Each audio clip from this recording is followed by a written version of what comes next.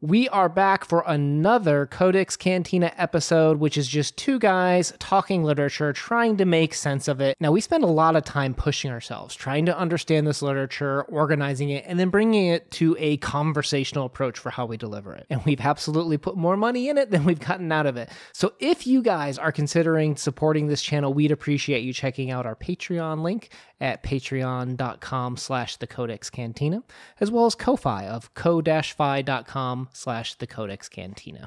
It all helps us in running the show, along with commercials, guys. So thank you so much. We're going to do a quick commercial break, and then we'll get on with the rest of the episode. All work and no play makes Farrington a dull boy. This guy's adult anyway. Welcome to the Codex Cantina, where I am Una. And I am not Farrington Crypto. If you've been here before, welcome back. If this is your first time here, we take a conversational approach to literature, breaking down some of the most important stories in a conversational way. Today, we are tackling Counterparts, off of the Dubliners collection by none other than Mr. James Joyce. And as always, start off with publication information. Dubliners was published in 1914, and we'll leave a link down in the description below where you can read and listen for free. Instead of repeating ourselves, we're putting together a before you read video. Go check that out for some of the background info as we jump into today's story. Let's hit that plot real quick, and then we'll jump into our discussion and analysis. Real quick, I think the themes are kind of consistent through all of Dubliners because one story flows to the next. We have obviously the idea of abuse, responsibility, and then maybe a little bit of that nationality, class issues in this story. So for plot, an unnamed narrator tells us this story. A young man named Farrington works at an office when he's called by a very angry boss, Mr. Elaine. He's chewed out for not having finished his work. Farrington feels the draw of slipping out of the office to drink. He returns to work and realizes he won't finish his work in time, and thus ignores completing 2 of the letters in time.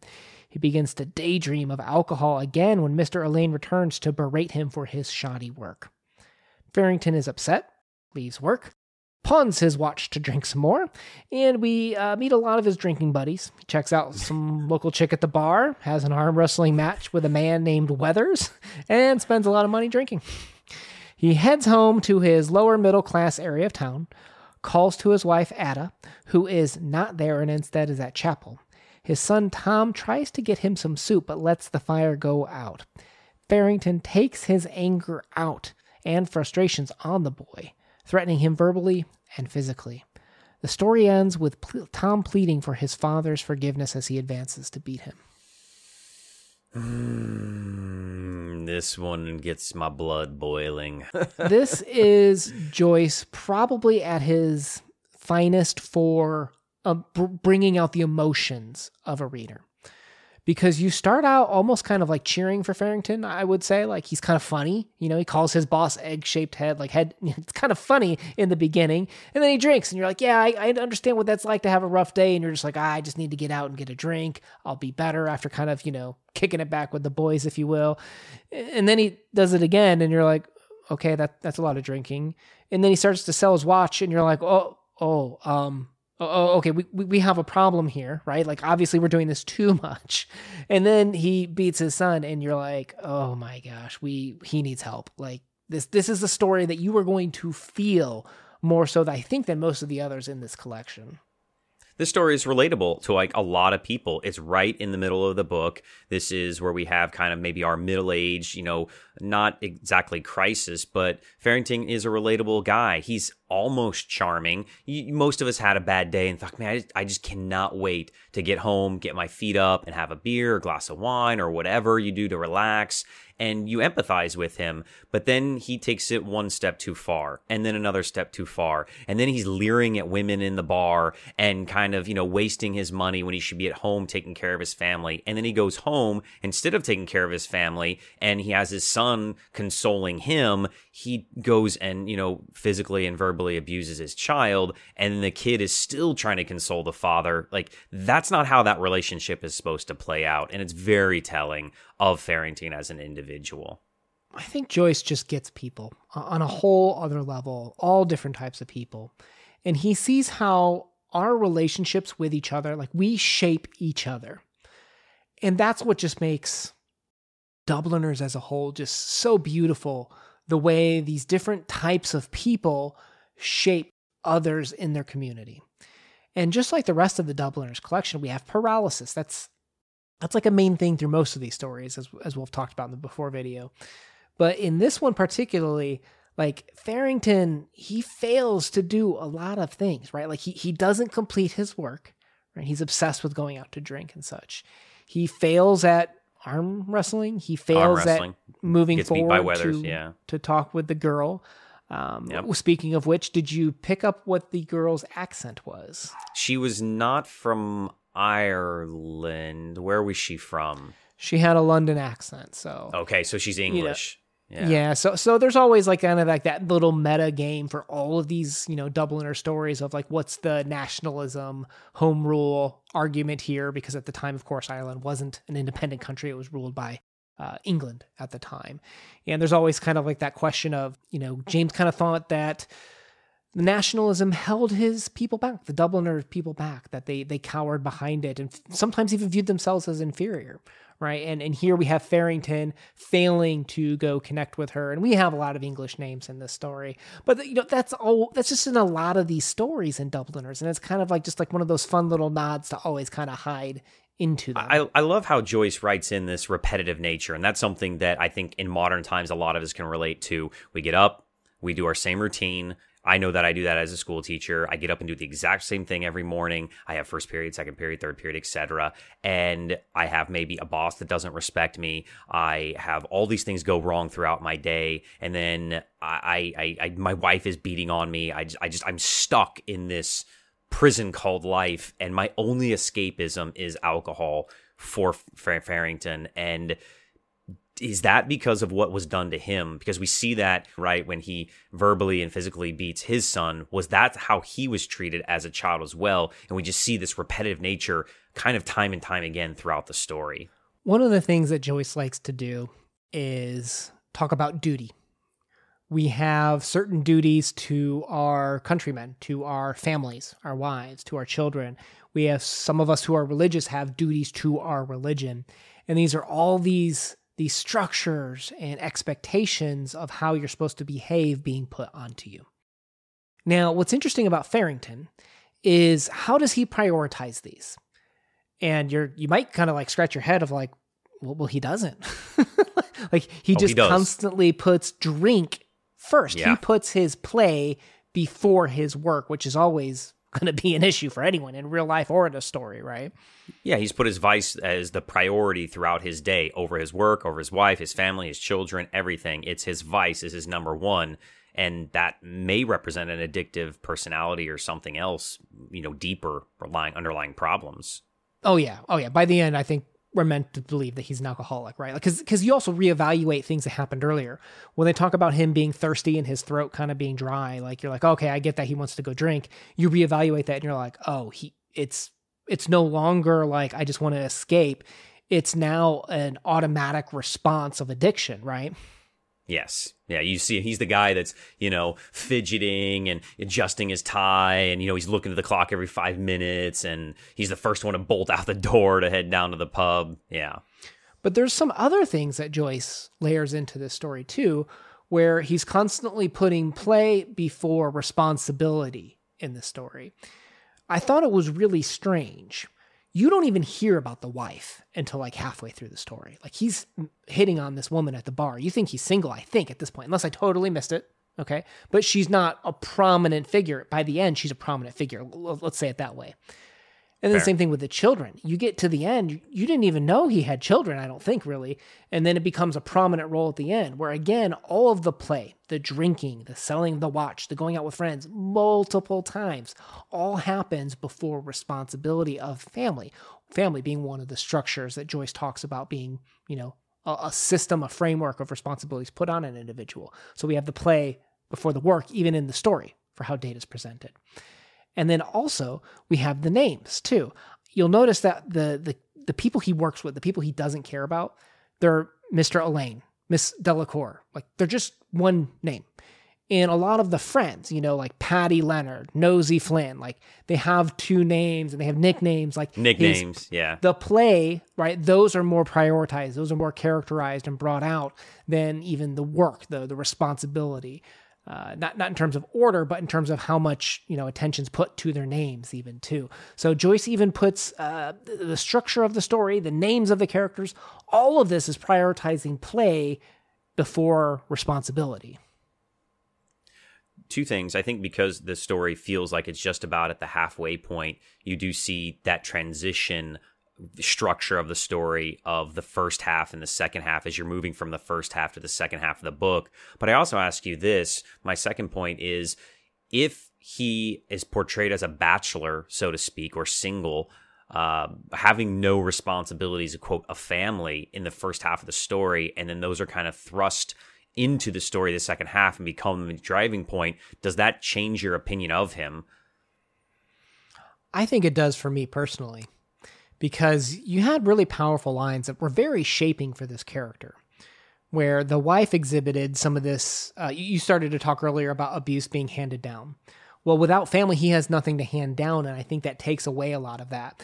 The heritage, right? When he gives away his watch to go drink more, watches sometimes are viewed as heritage. It's passed down, father to son, generation after generation. Here he is just getting rid of his heritage in a sense with maybe nothing behind him. Well, I guess it still works then in that sense. But I think it does impact the fact that he's not handing down this trauma or these problems and not helping push Dublin forward. Instead, he's pulling Dublin back in a sense when he does have a family. And even his wife, we have that quote, his wife was a little sharp-faced woman who bullied her husband when he was sober and was bullied by him when he was drunk. And we see even how his wife is pulled down by the drinking and the problems that some Dubliners had in James Joyce's eyes. Oh, I love that. I love that subtle nod there, because that's that meta stuff about, Dubliners and Dublin itself, and maybe overall the whole city's problem with drinking is that when we're good, we can hold ourselves up over others, but when we drink and we succumb to our vices, we're going to be viewed down upon by the rest of the world. They're going to look down upon us. Ooh, that's good. I like that. Well, we end up at probably the saddest part of the story, and that's the boys being, beaten at the end. The only sad part for me. I felt bad for Farrington. You want him to do better. You want Dublin to succeed. You were rooting for the Dubliners, I feel like. Yes, yeah, you're true. Yeah, you're right. But even so, I'm still angry at him. Sure. Yeah. And to me, what was really powerful about this boy is, where did he look for salvation? He called his out father and religion, right? In religion, exactly. And that's where his mother was, at the chapel, right? And that's another one of those nods throughout all of Dubliners, is how James will criticize religion. The idea that it isn't helping them, it isn't saving and pulling them up, it's pulling them back. And here we have Joyce's putting this boy in a situation where he just, he's helpless. He needs help from someone, whether it be his mother or his siblings, and he doesn't have those. So he calls out to God, and there's no answer for the boy. The boy is going to get abused probably every night, because this is one of those things that Farrington is just stuck, like you said, the middle-aged man in the prison of his own life. Do you think that Joyce is almost blaming God here because the boy cries out and gets no response, has this horrific event happen to him, and where is the mother at the time? She's being pulled away from God, because if she was there, maybe she could have been some type of buffer between the father and son, between Farrington and Tom. Oof. That's pretty harsh criticism, huh? Well, I think the way you phrase that, I don't look to change it, but I would say the way you phrase it is, do I think James blames God? And I don't think he does, because James Joyce... The church, I'm sorry. He stepped away. Oh, the church, okay. Much different interpretation. Yeah, the church. I apologize. The Catholic Church. He was never a friend of that, so I always kind of expect the jab to be there in a sense. So I guess just a little slight jab. So the final question I'd have for you: why call this story Counterparts? This is the part that I struggled on. A lot of the other stories in Dubliners, I kind of understood the names of them, the dead, the story that comes after this, Clay. I was struggling with this one. Is this is the wife the counterpart? Is him being a better person a counterpart? Like, is the duality of Farrington's nature of being a drunk or sober, an alcoholic or a good father? There's that idea that you touched on earlier of duality. So I was going to that for counterpart, but who is Farrington's counterpart? I think it's questionable. I think you can go down, even if you don't look at it from a character perspective, you can even look at it from a thematic standpoint, right? The counterpart to the abuse that, that the boss gave to Farrington is when Farrington gives it to the boy. It doesn't even have to be opposite. It could just be separate parts. But I think what I ultimately laid into for my interpretation on this one is, what if you looked at this story? So break the fourth wall. We're looking at it as a story, a structure of Dubliners compared with the other stories in this. Because it ends with the boy calling out for religion to help him. Like, he needs help finding God or church to help him. And to your point, this goes directly into Clay, where we meet Maria, who is the peacemaker, the veritable peacemaker who's looking to help people find God, right? This is all part of, whether he did it on purpose or we're looking at, the clouds and the clouds just line up perfectly. Dubliners is literally like the most crafted, perfect collection of short stories where this literally will just flow directly, perfectly, thematically into Clay, where we talk about religion being, what happens when someone dedicates it to it. And to that point, after that is a painful case, where you have the opposite, where you have the male version of it, where someone who's looking at himself only as opposed to relying on others. I think Counterparts works better when you look at it of how this story is a counterpart to all the other stories in this collection and how the pieces are connected in this collection. Did you use that phrase on purpose? Because the story right before this is a little cloud. Oh. Man, you're genius. Or it was a good turn of phrase. I don't know, I man. would love to pretend maybe that Joyce I did that. is channeling you from the grave. I would love to pretend I did that on purpose, but a total accident. Wow. Let's end on the positive note there and pretend that I did that on purpose. Down below, we're going to have a playlist of all of our Dubliners talks as we go through them story by story, talking about them, about our interpretations. Joyce is one of our favorite writers, so we love kind of taking a look at these stories. So let's move into our subjective wrap-up and ratings. I'm going to do a new approach here. You hit me with yours first. Yeah, so I normally, we've been kind of ranking these stories throughout the entire book and giving them numbers. And I know sometimes we do numbers, sometimes we don't do numbers. And I apologize if the numbers offend you. I apologize if you get mad when you're looking for our number, and because that's something that helps give you a definitive, is this quote good or bad, or what did Crypto or Una think of it? But I think I want to stop giving numbers to the stories in Dubliners, and I just want to give, so far, and this number may change over time, I just want to give the whole book a 9.5. We've read nearly half of these stories now. We're going to finish the book by the end of the next year. I'm sure you have it scheduled out, and my number may go down to a 9 if I start hating a few of them. It may jump up to a 10 if we get some more that are like Clay and the Dead, that are amazing stories, or Araby. This is something that I think is meant to be enjoyed in its entirety. I love that we've sectioned it out because I like having our conversations.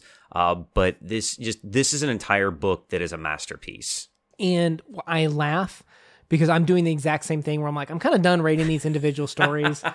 I feel like I'm going a different way. I'm just going to give the whole book a 10 because I can't name a better short story collection out there. And I agree, there's going to be highs and lows, right? Like writing has highs and lows. You have artistic imperfections that some people care for, some people don't care for. I think this is about as perfect as collections go. So I'm just going to give all the stories 10s from here on out, and I'm done trying to rate them individually, because individually, it also doesn't tell that story that we were just talking about, how all these stories are connected and the way that they're crafted together. Whether on purpose or not, who knows? It works for me. Yeah, pick this one up. You can get it really cheap. There's definitely not a story that you will not enjoy. So start with The Dead and work your way backwards. All right, guys. Hit that subscribe button. Check out the playlist for all the Dubliners talks. We will see you guys as we post videos every Monday and Thursday. Una out. Peace.